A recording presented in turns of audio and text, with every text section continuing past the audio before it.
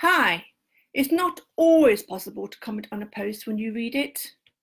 We're all time poor, life rushes us by, and we always, even if we come across something fabulous, we think, oh, I wish I had time to read this. Oh, I wish I had time to comment on this. But there is something suitable you can do.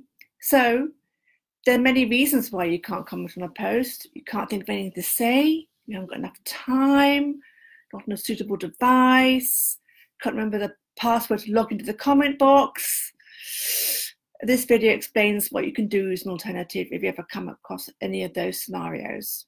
Hello, I'm Alice Elliott, the founder of thecommentingclub.co.uk that shows you how the magic of commenting can increase the popularity of your business, which ultimately leads onto ideal clients. So, what can you do when you can't or don't want to comment? First scenario is, I can't think of anything to say.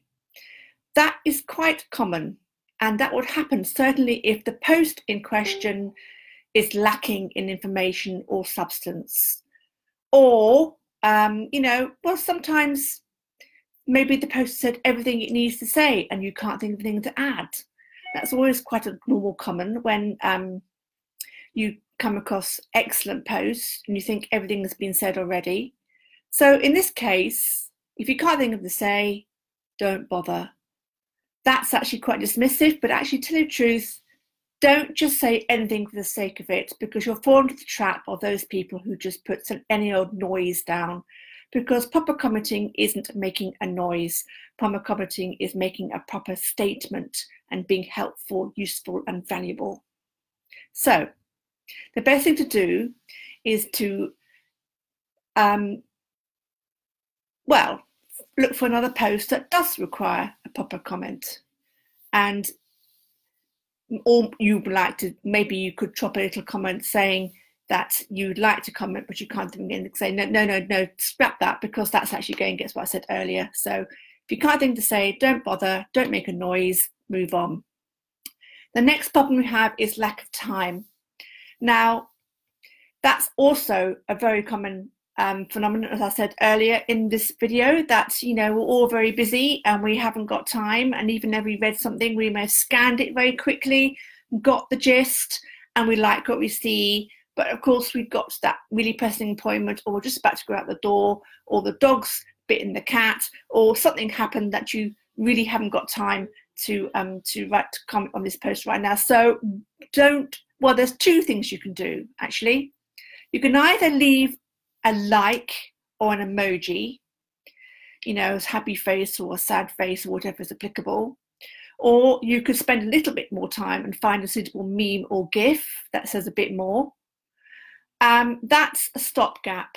That's probably a stopgap, because what I would do is it would show the reader that you've read their post, or at least gleaned their post, and that you it literally shows that someone's been there and has actually made an effort to read their post, which actually makes a big difference to a blogger. But the other thing you should do is make a note to comment later when you have more time.